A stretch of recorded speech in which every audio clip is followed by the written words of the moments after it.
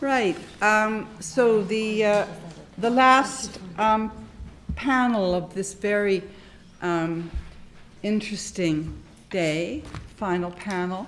I'm Barbara Taylor from the Pathologies of Solitude Project, and this is going to run slightly differently because this is going to be a sort of a dialogue, conversation between Shockliffe Saki and Gwen Adshead.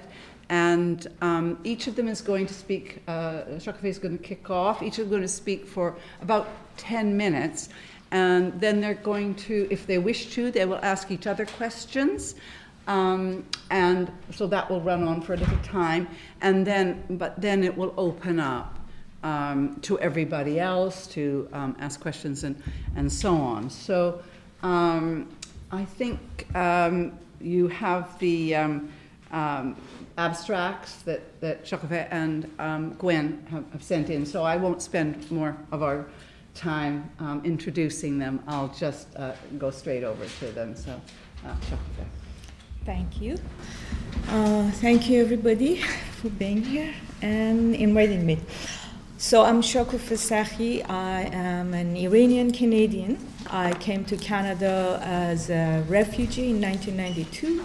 2 years after I was released from prison on a temporary release in Iran. I was during the 1979 revolution. I was a first-year high school student and very much got swept into the revolution and political activities and just doing revolution.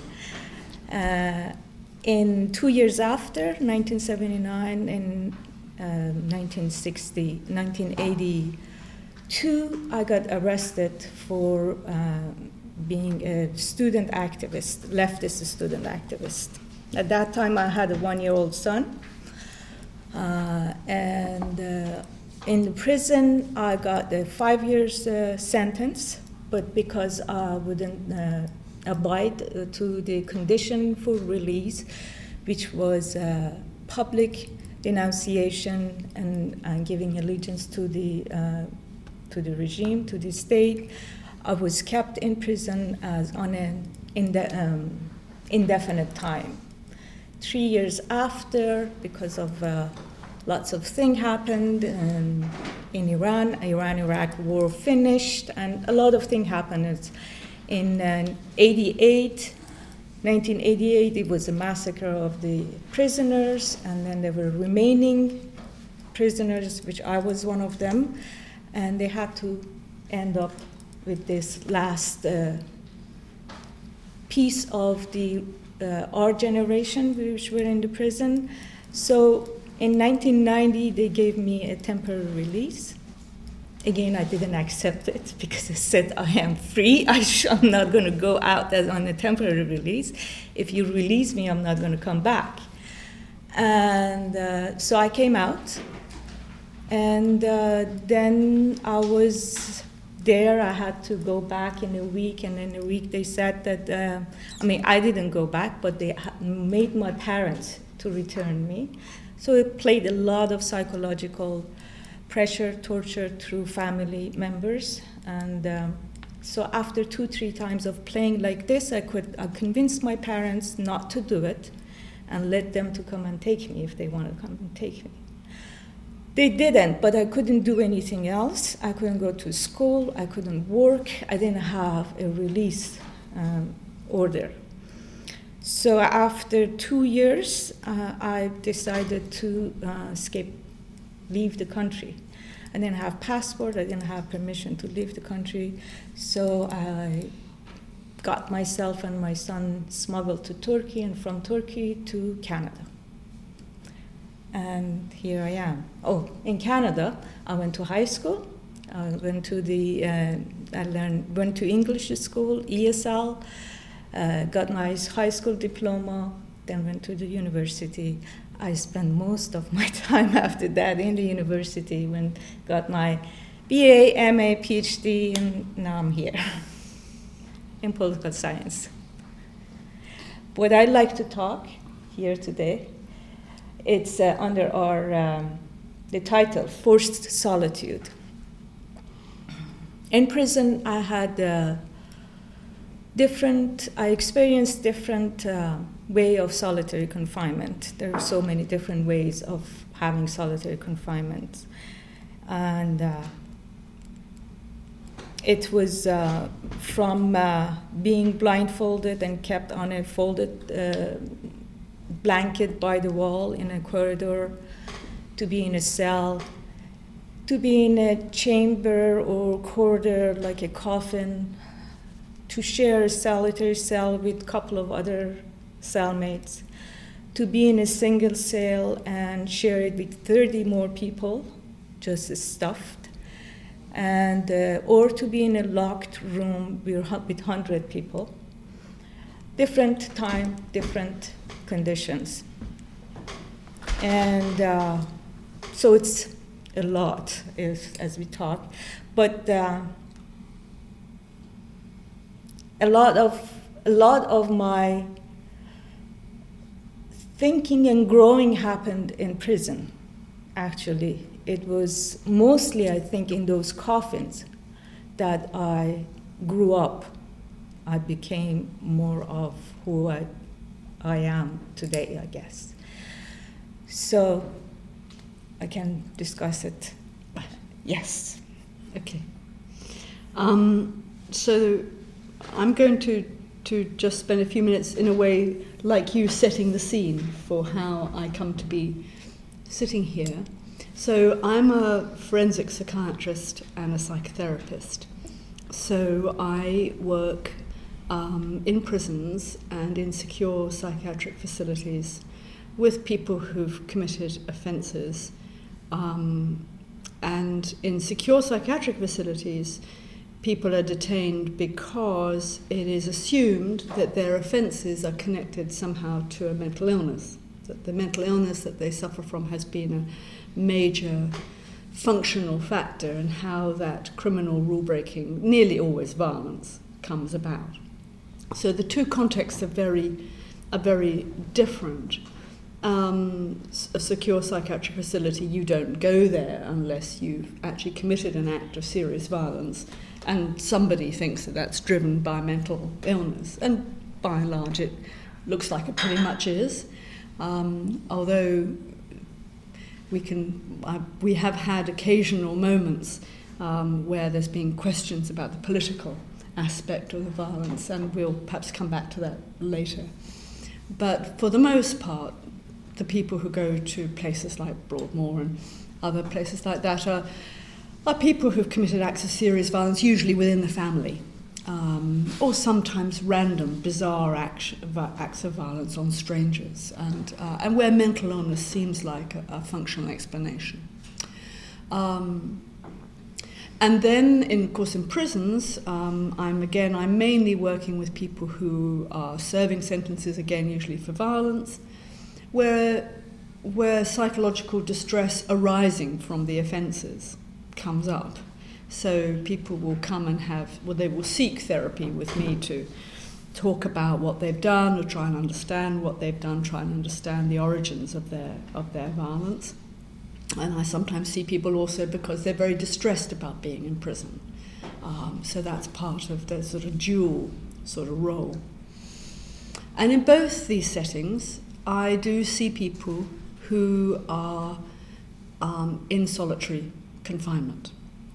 But the contexts, again, are very different. So in the secure psychiatric facilities where I work, the NHS hospitals, psychiatric hospitals, all psychiatric hospitals, pretty much, there's a few who don't, but most of them have an idea, a concept of seclusion as being something that might be a way of calming you down if you were distressed.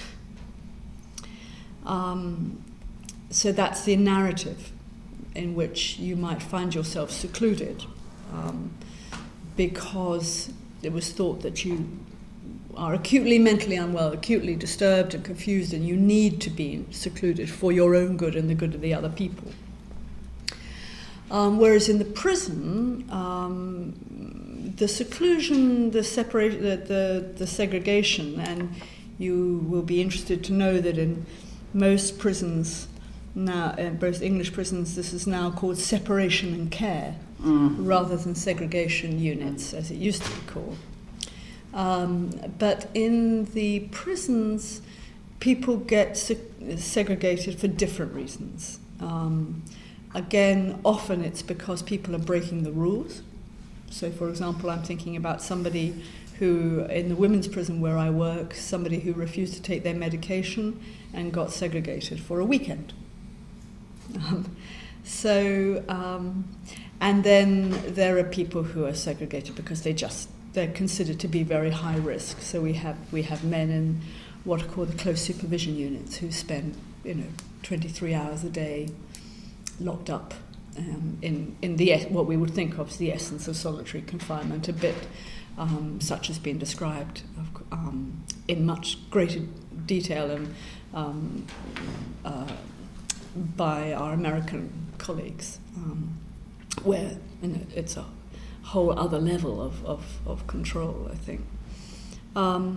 But I suppose what I was very struck by, and what I'm hoping that we're going to talk about, is the similarities and differences between these different kinds of segregation. And it seems to me that there's something here about the contexts in which these take place.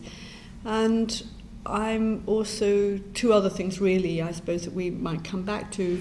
One is the message that's being given by the system to the person who is being segregated or excluded. What is the message that's being given to them?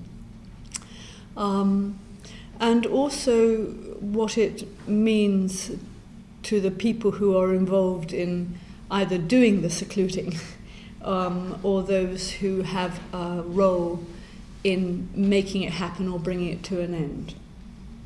Because, for example, I have had a role in the seclusion of psychiatric patients. So a patient in the hospital is secluded, and the consultant psychiatrist has to come down and provide evidence that the person has been seen, is not being mistreated, is etc., etc. It's a kind of signing off on that, and that those kinds. And there are lots of structures around that, but of course that's all within a context of looking after somebody who's mentally ill.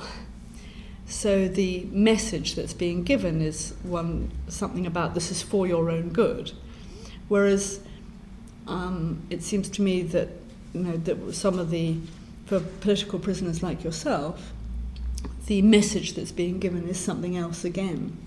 And I wondered if that might be a place for us to start to think about the different experiences, the differences and similarities, I guess, between different kinds of people in these kinds of solitary experience.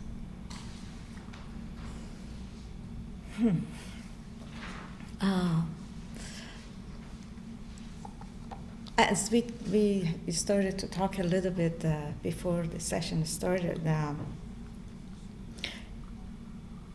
the context for me it's an issue, but it's not.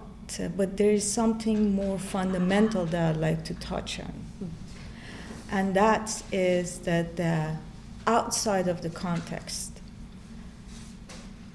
what is this things that it's been done to us as a human of in different contexts of separating, segregating, locking somewhere, and especially when you don't have a control over it.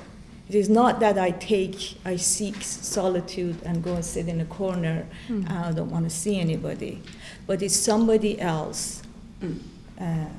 It determines that.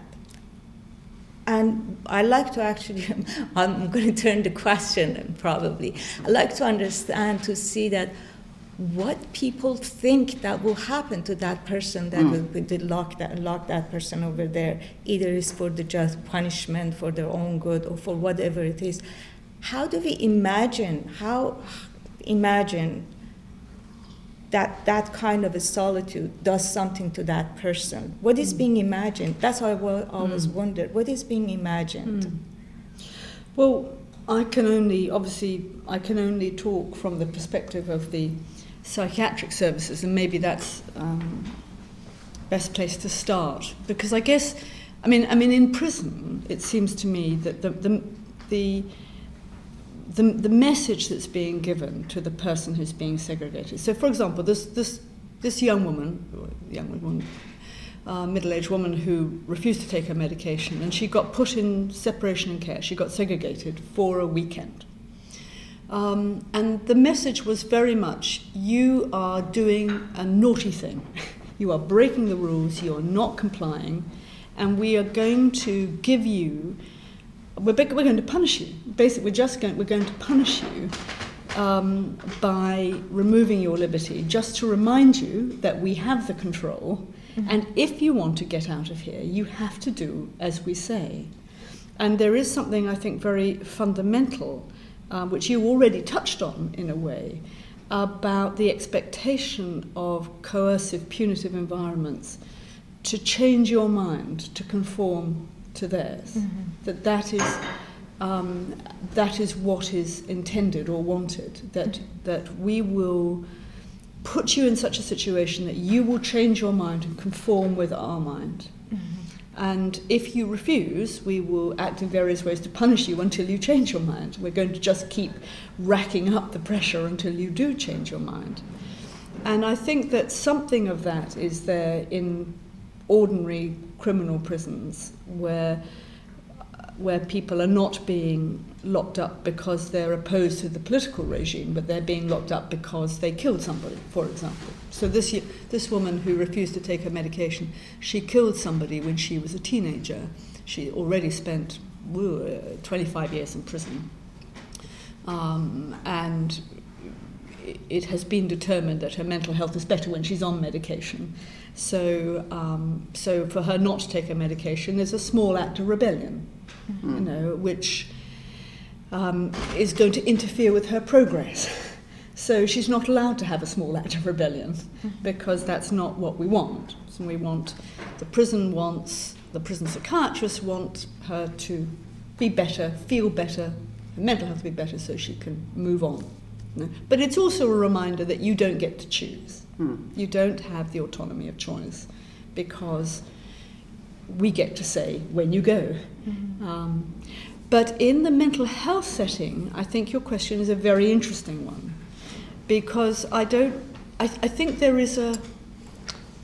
layers of self-deceiving narratives here. You see, I think there's a layer of narrative in which the mental health service wants to tell itself that this person needs to be on their own in order to calm down. And that is the cover story, if you like, that justifies manhandling somebody into a bare room with only a mattress. You're going to stay there until you calm down, type of thing. Like a sort of particularly, like a sort of dreadful grown-up time-out type of thing. When you come to your senses, when you've settled down nicely, then you'll be able to come out again. It's that kind of. So the vision, to answer your question, the vision is that somehow being alone with the mattress, but also a message conveyed to you that you've been naughty, and you must give up this naughtiness, and you must give up this silly state of mind, this silly line of thought, and give it up. And when you've given it up, you can come out and you can have all the benefits of being a joined-up person, with the other people. But of course, what's not being talked about is the nursing staff's fear. There's what I think what happens most often is that the nursing staff are very frightened of this person, who may be shouting and throwing things or whatever it happens to be, and they often are pretty scary, particularly if they make a weapon or something. So the nursing staff are frightened. But I think what's not able to be talked about, much as I imagine was the same in your prison, what's not able to be talked about is how much it benefits the people who are putting people away. Do you see what I mean? That the nursing staff feels safer because somebody's been secluded. Mm-hmm. In the same way, the regime feels safer. The regime feels a sense of satisfaction, feels safer when this person is tidied away. Anybody who opposes them is going to be tidied away. And I think that the nursing staff feel frightened, and I also think they feel vengeful towards the patients, because they've been frightened. But you can't talk about that. So it becomes very difficult to, although we try very hard to do this, actually. It becomes very hard, I think, for people to admit that they're really putting this person in seclusion to punish them. Mm-hmm. So we come back full circle to these kinds of competing narratives as sort of what's on the surface and a sort of subtext which can't be articulated. So the answer to your question is a complex one, because but I think there is an expectation that somehow, if you're given a message that you cannot think this way, so we're going to put you somewhere until you think differently. Okay, if I stop here, because you can punish somebody by flogging that person. Okay, you're naughty, I'm going to flog you.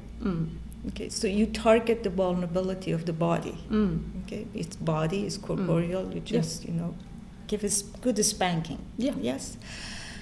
But when we put a person to solitary, a different kind of a vulnerability is being targeted. Yes.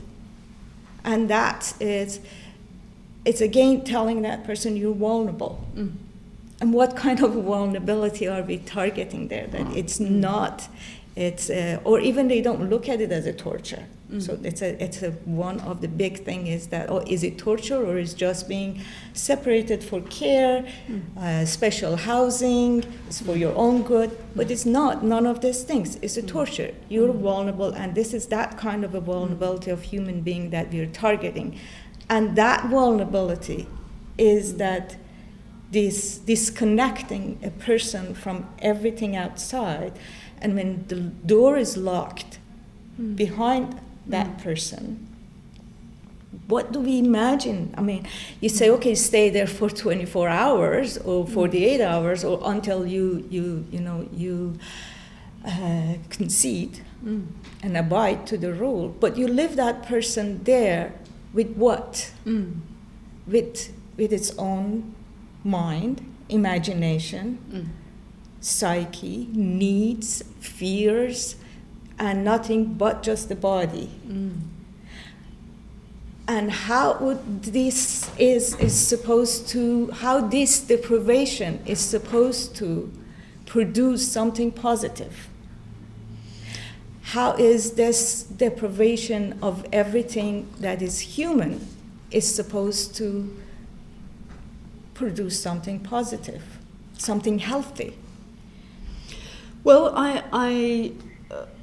I wonder whether, you see, this is the problem of sort of urtext, isn't it? You see, I wonder whether it isn't really intended to produce anything healthy. That's I think what I'm saying.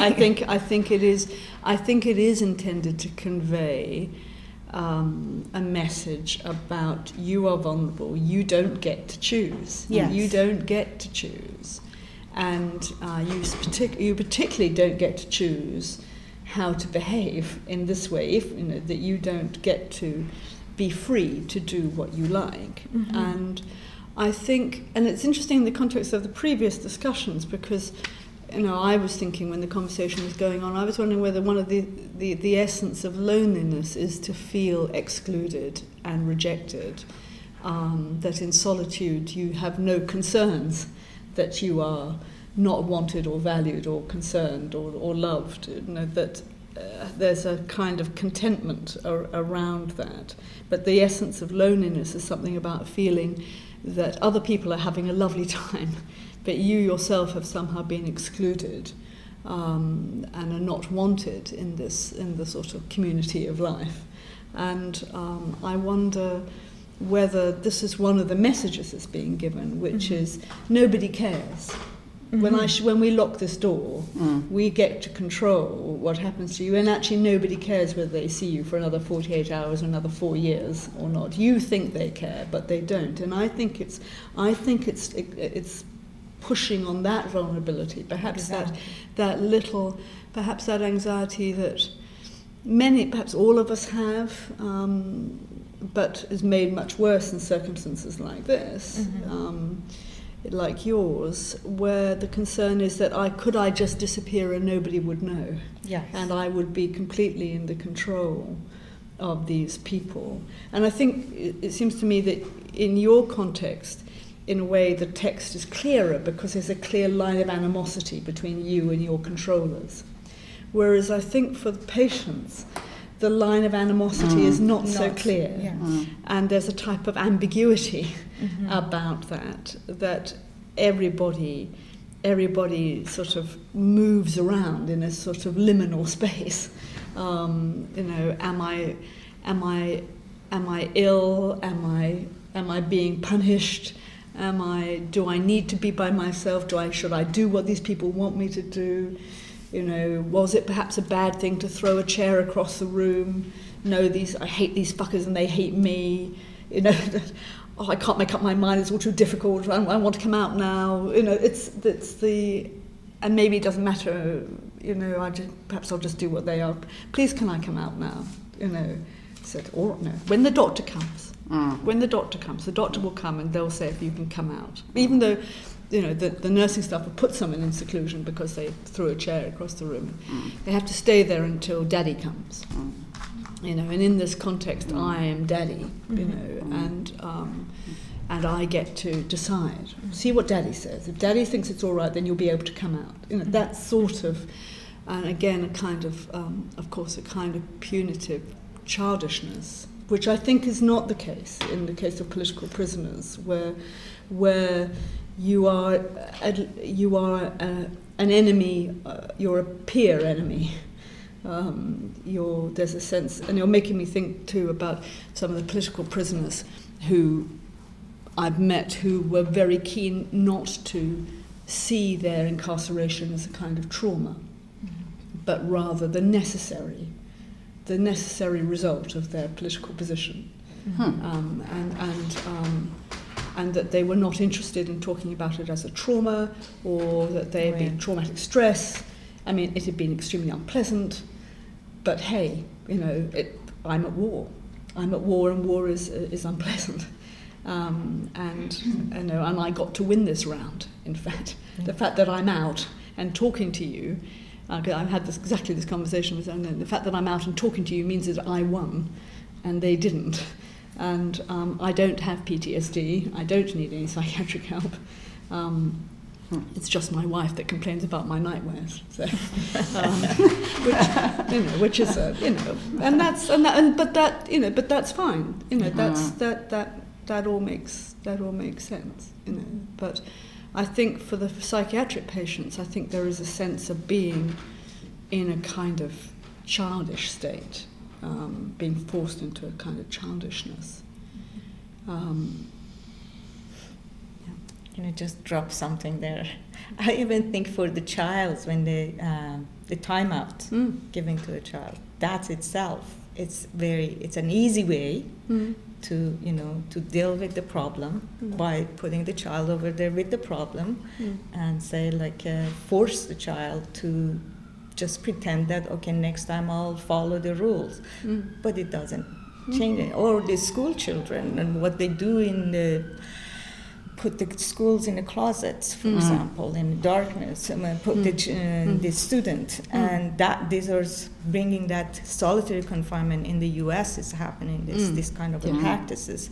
These are really, if we take the solitary confinement out of our way of dealing with problems, we're going to find a solution that would solve the problem rather than pushing and trying to create abiding, obedient people or destroyed people. But it's just something. No, I think that's very. You see, and you talk about destroyed people. One of the things that I wanted to touch on at some point during this afternoon was the people I sometimes come across who've been in seclusion so long that they are no longer interested in coming out.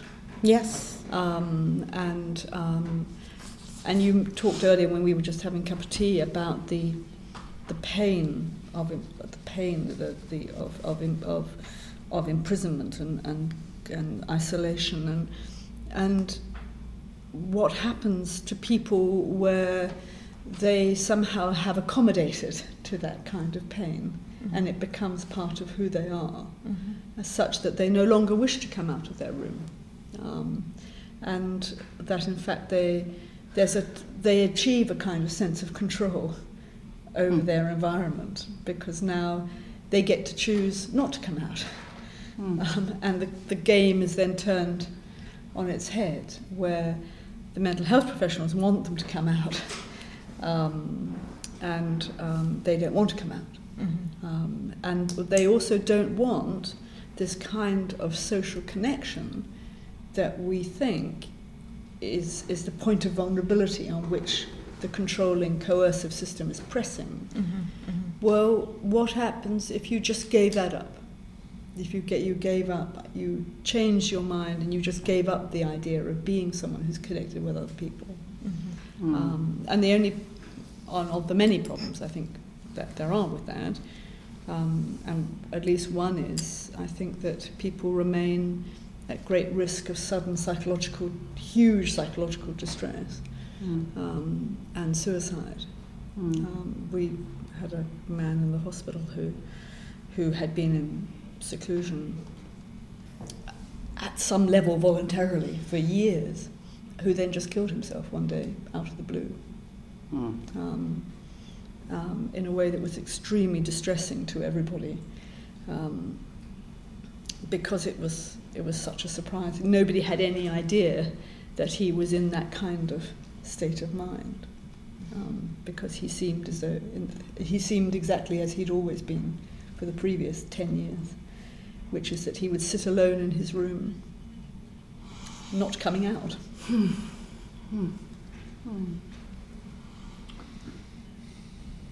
I'm going to do what I probably shouldn't do and use chair's privilege, because I just wondered if I could bring in a kind of historical dimension to this, which is probably familiar to a number of people here, but might also be when the lunatic asylums were the first serious wave of reform of the lunatic asylums at the late 18th century was the introduction of something called moral therapy, which was, Foucault writes about this, but there's quite a literature on it, and whereby instead of shackling and beating and so on the insane, you would quite often seclude them, and you would leave them to their better impulses.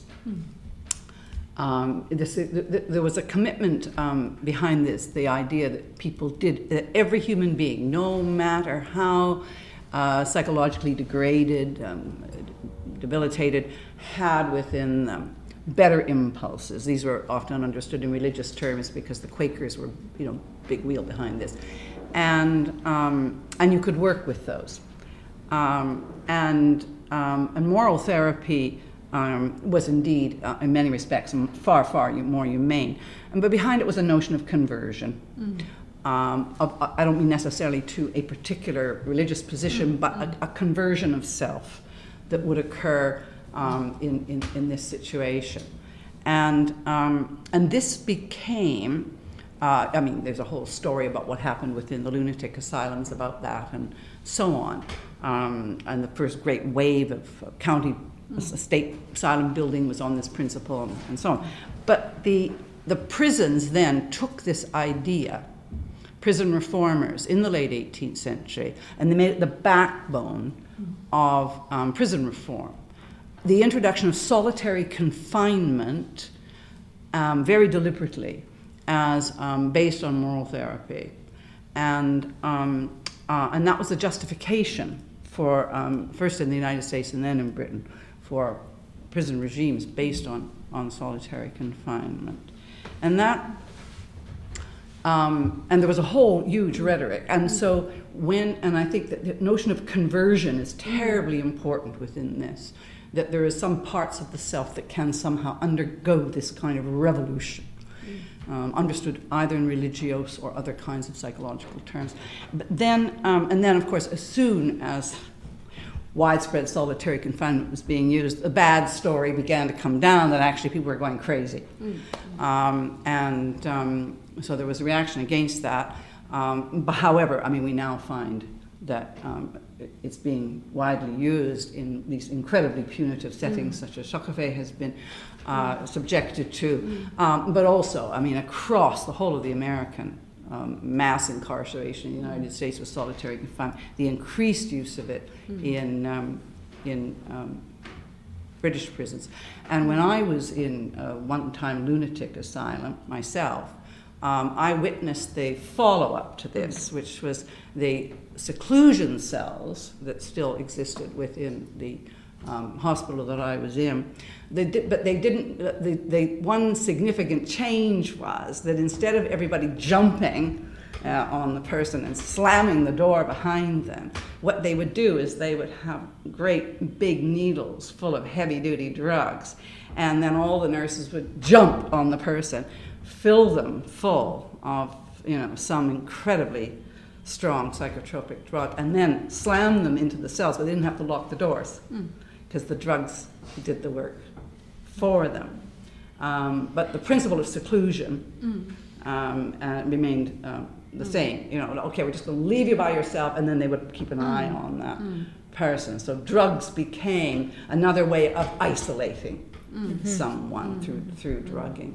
So I apologize because I know I've overridden Chair's privilege here, but I wanted to bring this in because I think that this notion of a revolution of self, so it's not just changing your mind that is, and I know that this is something that Shakopee has written about in terms of the Iranian regime, which, I mean, if one wanted to pretend that there was anything that was pseudo-benevolent about this regime, it might be some notion that they were making a better person of you by some kind of a forced conversion of self or forced revolution of self. I'm not trying to pretend that there was anything remotely benevolent about it, but I'm not sure there was much that was remotely benevolent about the original suppositions behind this. So I just chuck this in about what's, because I think Shakopee's question remains in the room. What do they think they're doing?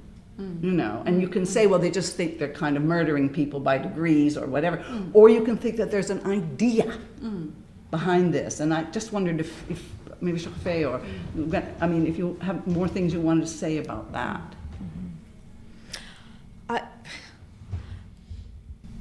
When I was in a solitary cell, just a regular solitary cell, as soon as I got there, it was one cell in a corridor, 10 more cells around, and 10 rows, 100 cells there, and had a little window up there, all this classic thing, barbed wire, and then another layer of the bars, and a little patch of the sky. And then there are the walls. And I'm standing there and walking around in this 3 steps diagonal, just walking and walking and walking. And I'm looking around, and there are writings on the wall. Read them. And I'm walking and I'm thinking, what are they afraid of? And I think, I'm just 18-year-old. And I feel, wow, so much walls, so much concrete, and all of these guards out there and yelling and screaming and threatening. What is? I'm nobody. It's just a nobody, just a student. What are they afraid of? And that actually gave me an insight of maybe we are somebody. Maybe all of these people are in my other cells around us. Maybe we have something that they're afraid of, because it's not bombs or any kind of a violence, none of this, but just being people and have some imagination, I guess, some ideas, thinking, and that's why I think that we were people with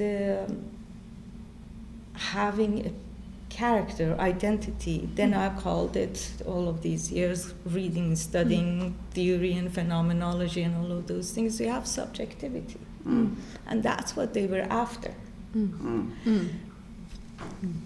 That's what in that, both the vulnerability, taking you, cutting you, putting you there, and it's just, and inculcating into you that you have no connection to anybody, and you're forgotten.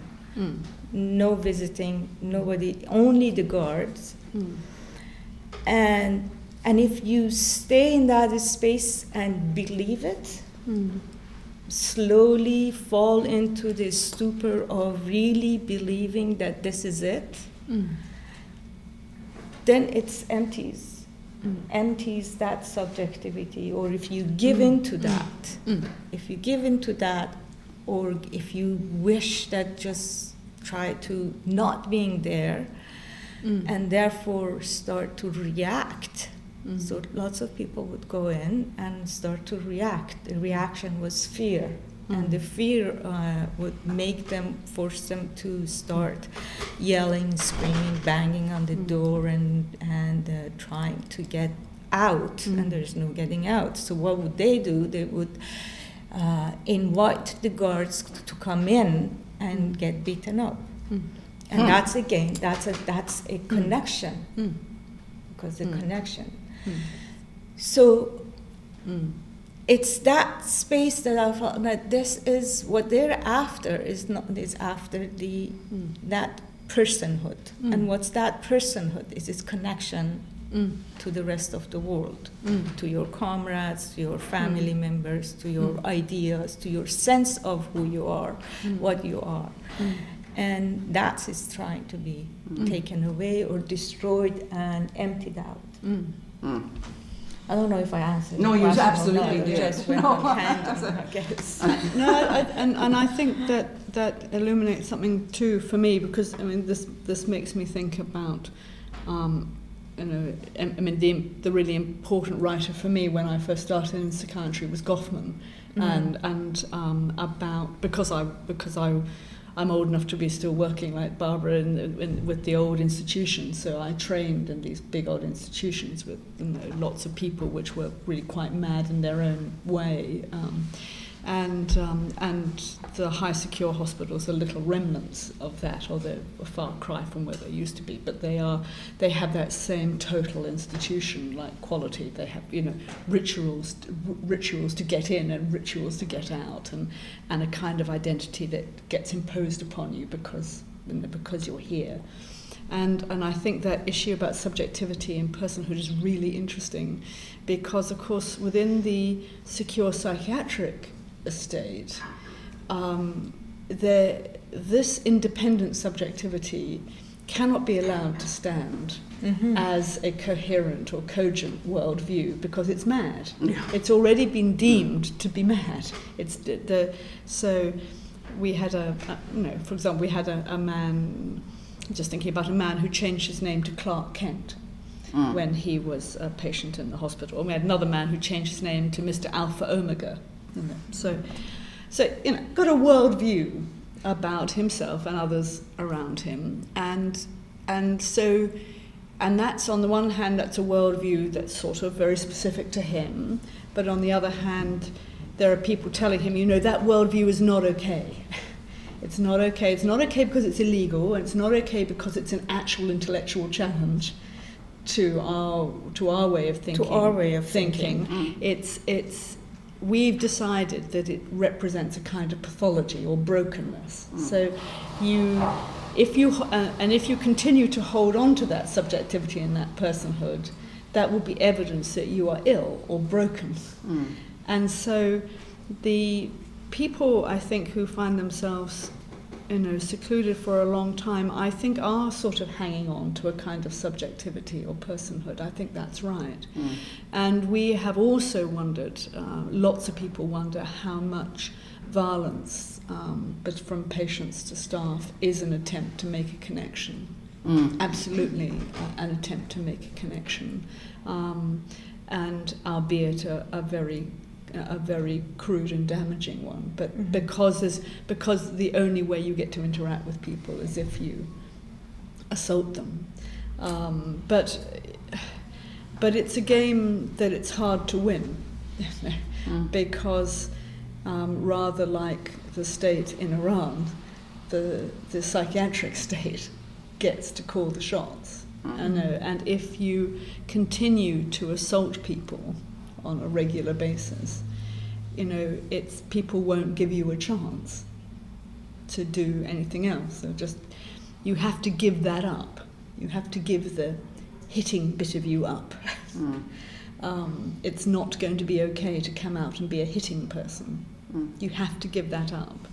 And I think that kind of, and that's happening exactly at the same time as we have these narratives that talk about empowerment and recovery and taking service users' narratives seriously and really listening to patients.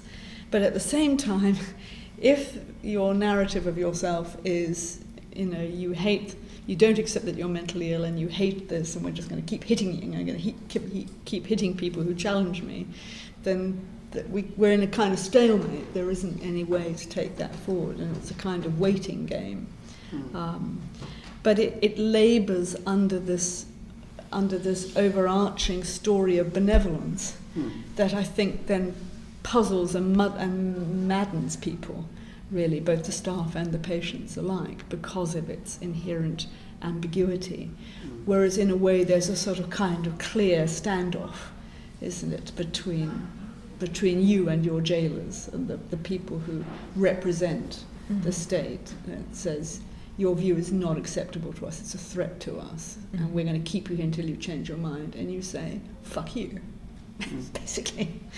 Probably nicer words than that, but not necessarily. This is too much time in Broadmoor, I'm afraid. Does things to your language. But that resistance is important. Whereas, isn't it? The language of resistance, the identity of resistance. Whereas I think that the psychiatric patients and the guys who are in long-term confinement in prisons because of their violence. So there's about 8 or 9 men who are in long-term solitary confinement in high-security prisons because they're deemed to be very high risk. These are men who've killed in prison. They've gone into prison for murder. They've killed other people while they were in prison. That's those sort of guys. And and they have, and I think coming back to your very interesting question, they're kept in solitary confinement, apart from 1 hour a day when they come out on 6-man unlock. So that's 3 men on each side, and then they're allowed to come out. And their world is waiting for them to change their minds. But a revolution of mind. And I think they do not know whether they can want to make that change of mind or whether they want to resist. Do you see what I mean? I don't think they know, and I don't know that there's anywhere where they can have that conversation about whether they want to resist or not. I can't say anything about that. I know that I've read some about the American prisoners in solitude in maximum, kept them for long time, years, and it's not necessarily because of violence, but because they're strong. I say that many of them because they're strong characters, they're leaders, they are resistors, and because they're not They don't snitch, and Yes. the whole thing Yes. is that it's not that you don't become violent and become a good person and become a good this and that, but if you become cooperating and working for the prison and being the same person. Yes. So it's not really about saving them or saving other prisoners from them, but it's again it's about destroying its subjectivity and putting something else in its place. About these, it's the thing is, when you're just by putting in the solitary and say that you dare till you're not you. It's just, I don't know. I said, what's the logic in you're there until you're not you.